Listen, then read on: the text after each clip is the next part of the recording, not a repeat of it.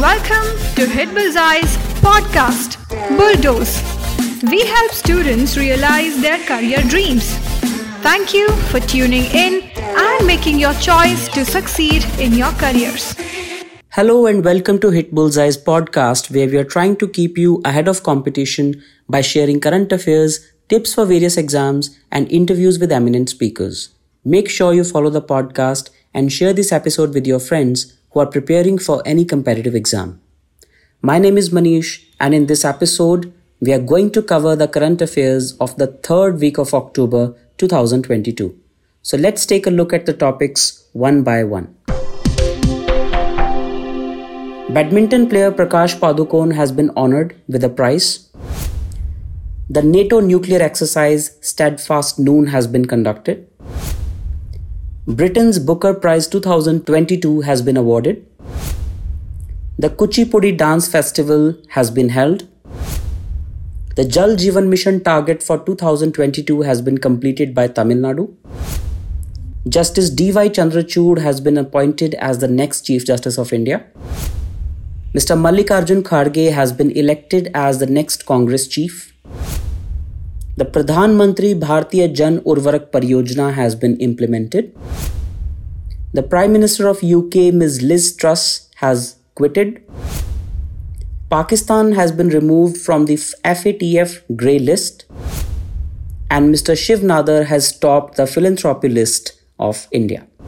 Let's take a look at all these topics one by one. The Sports Journalist Federation of India medal, that is the SJFI medal for 2019, has been presented to badminton legendary star Prakash Padukone during a cordial ceremony at the Karnataka State Cricket Association. Mr. Vijay Amritraj was the inaugural recipient of the award, which was established in 2018. The COVID-19 outbreak caused a delay in the 2019 award ceremony, and that is why the award has been presented in 2022. The North Atlantic Treaty Organization, also called the North Atlantic Alliance, has announced its annual nuclear exercise codenamed Steadfast Noon. The week-long exercise is taking place over southern Europe and involves aircraft and personnel from 14 NATO countries. This annual exercise gains prominence in 2022 because of the ongoing dispute between Russia and Ukraine. Sri Lankan author Shehan Karunatilak has won Britain's Booker Prize 2022 for fiction for his work The Seven Moons of Mali Almeida, about a journalist murdered amid the country's sectarian strife. Neil MacGregor, chair of the judges for this year's Booker Prize, said the novel was chosen because it's a book that takes the reader on a roller coaster journey through life and death, right to what the author describes as the dark heart of the world. The third World Kuchipudi Natyotsavam was organized for 3 days in Vijayawada. The World Kuchipudi Natyotsavam started on 14th October 2022 and went on till 16th of October 2022. The Kuchipudi Dance Festival is organized in commemoration of the 93rd birth anniversary of world-renowned Kuchipudi dance artist Vempati Cheena Satyam. And this Natyotsavam is being organized by the collaboration of Department of Culture, Government of Andhra Pradesh, and Kuchipudi Art Academy and Jayaho Bharatiyam.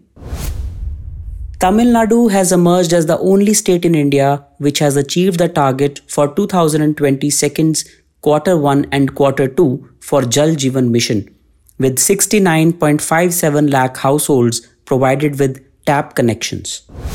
Union Jal Shakti Minister Gajendra Singh Shekhawat visited Chennai and reviewed the progress of the work on the Jal Jeevan Mission for assured portable tap water supply to every rural household by 2024.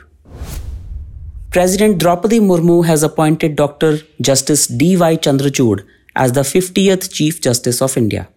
He will succeed the present Chief Justice of India, Justice Uday Umesh Lalit. While Justice Lalit has a tenure of 74 days, Justice Chandrachud will serve as the CJI for 2 years. Justice Chandrachud will demit office on 10th of November 2024. And coincidentally, his father, Justice Yashwant Vishnu Chandrachud was the 16th Chief Justice of India. And it will be for the first time in India that a father-son duo will become the Chief Justices. Veteran Karnataka leader Mallikarjun Kharge defeated his rival Shashi Tharoor to become the first non-Gandhi Congress president in 24 years and the first scheduled caste chief of the grand old organization in the last 4 decades. Mr. Mallikarjun Kharge is also the only Congress chief who has been the leader of opposition in Karnataka, the leader of the party in Lok Sabha, and who is now the leader of opposition in the Rajya Sabha. Prime Minister Narendra Modi launched Pradhan Mantri Bharatiya Jan Urvarak Pariyojana, also known as the One Nation One Fertilizer scheme. Under the Pradhan Mantri Bharatiya Jan Urvarak Pariyojana, companies must market all subsidized fertilizers under a single brand named Bharat. The launch event was felicitated by Union Agriculture Minister Narendra Singh Tomar and Chemicals and Fertilizers Minister Mansukh Mandaviya. Liz Truss, the British Prime Minister, will step down from her position after only 6 weeks in office due to an economic plan that angered many members of her own party and rattled the financial markets. Liz Truss acknowledged that she had lost the support of her party and announced that she would leave next week, making history's shortest-serving Prime Minister in the UK. And Mr. Rishi Sunak is expected to take over as the Prime Minister very soon. Pakistan has been removed from the list of Financial Action Task Force, the Paris-based global watchdog on money laundering and terror financing. Pakistan was placed in the grey list in 2018 for failing to keep a check on money laundering and terror financing. Besides Pakistan, Nicaragua was removed from the FATF grey list, while Democratic Republic of Congo, Tanzania, and Mozambique were added to the list. Myanmar was added to the FATF's blacklist. In a statement, FATF said Pakistan made significant progress in checking money laundering and combating financing of terrorism. Pakistan had completed most of the action items given to it by the FATF in 2018. However, only a few items that were left unfulfilled include its failure to take action against UN-designated terrorists, including Jaish-e-Mohammed chief Masood Azhar, Lashkar-e-Taiba founder Hafiz Saeed, and his trusted aide and the group's operational commander Zakiur Rahman Lakhvi. HCL founder Shiv Nadar has topped as the most generous person in the country with an annual donation of Rs 1,161 crores. The Adelgive Hurun India Philanthropy List 2022 has revealed.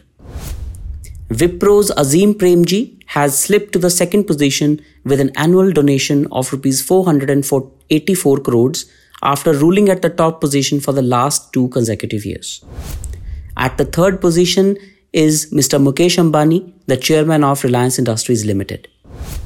And India's richest man, Mr. Gautam Adani, ranked 7th on the list with a donation of Rs 190 crores. So that is all that we had to cover in this week's current affairs. If you like the podcast, please give it a thumbs up and share it with your friends so that they can also benefit from the same.